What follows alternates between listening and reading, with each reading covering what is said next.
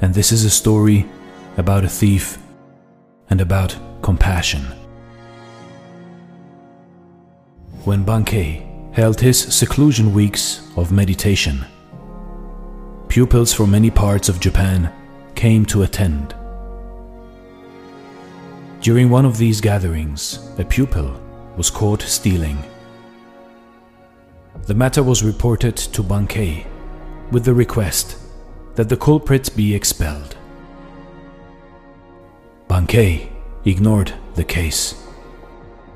Later, the pupil was caught in a similar act, and again, Bankei disregarded the matter. This angered the other pupils, who drew up a petition asking for the dismissal of the thief, stating that otherwise they would all leave at once. When Bankei had read the petition, he called for everyone before him. "You are wise brothers," he told them. "You know what is right and what is not right. You may go somewhere else to study if you wish, but this poor brother doesn't even know right from wrong. Who will teach him if I do not?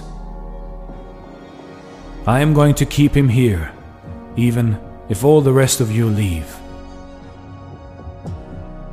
The pupils were ashamed of themselves, and a torrent of tears came down the face of the brother who had stolen. All desire to steal had vanished. You see, in life, in your life, don't write people off so easily. Expressing compassion isn't always easy, but we're all together in this life, so we can't just help those that keep good behavior.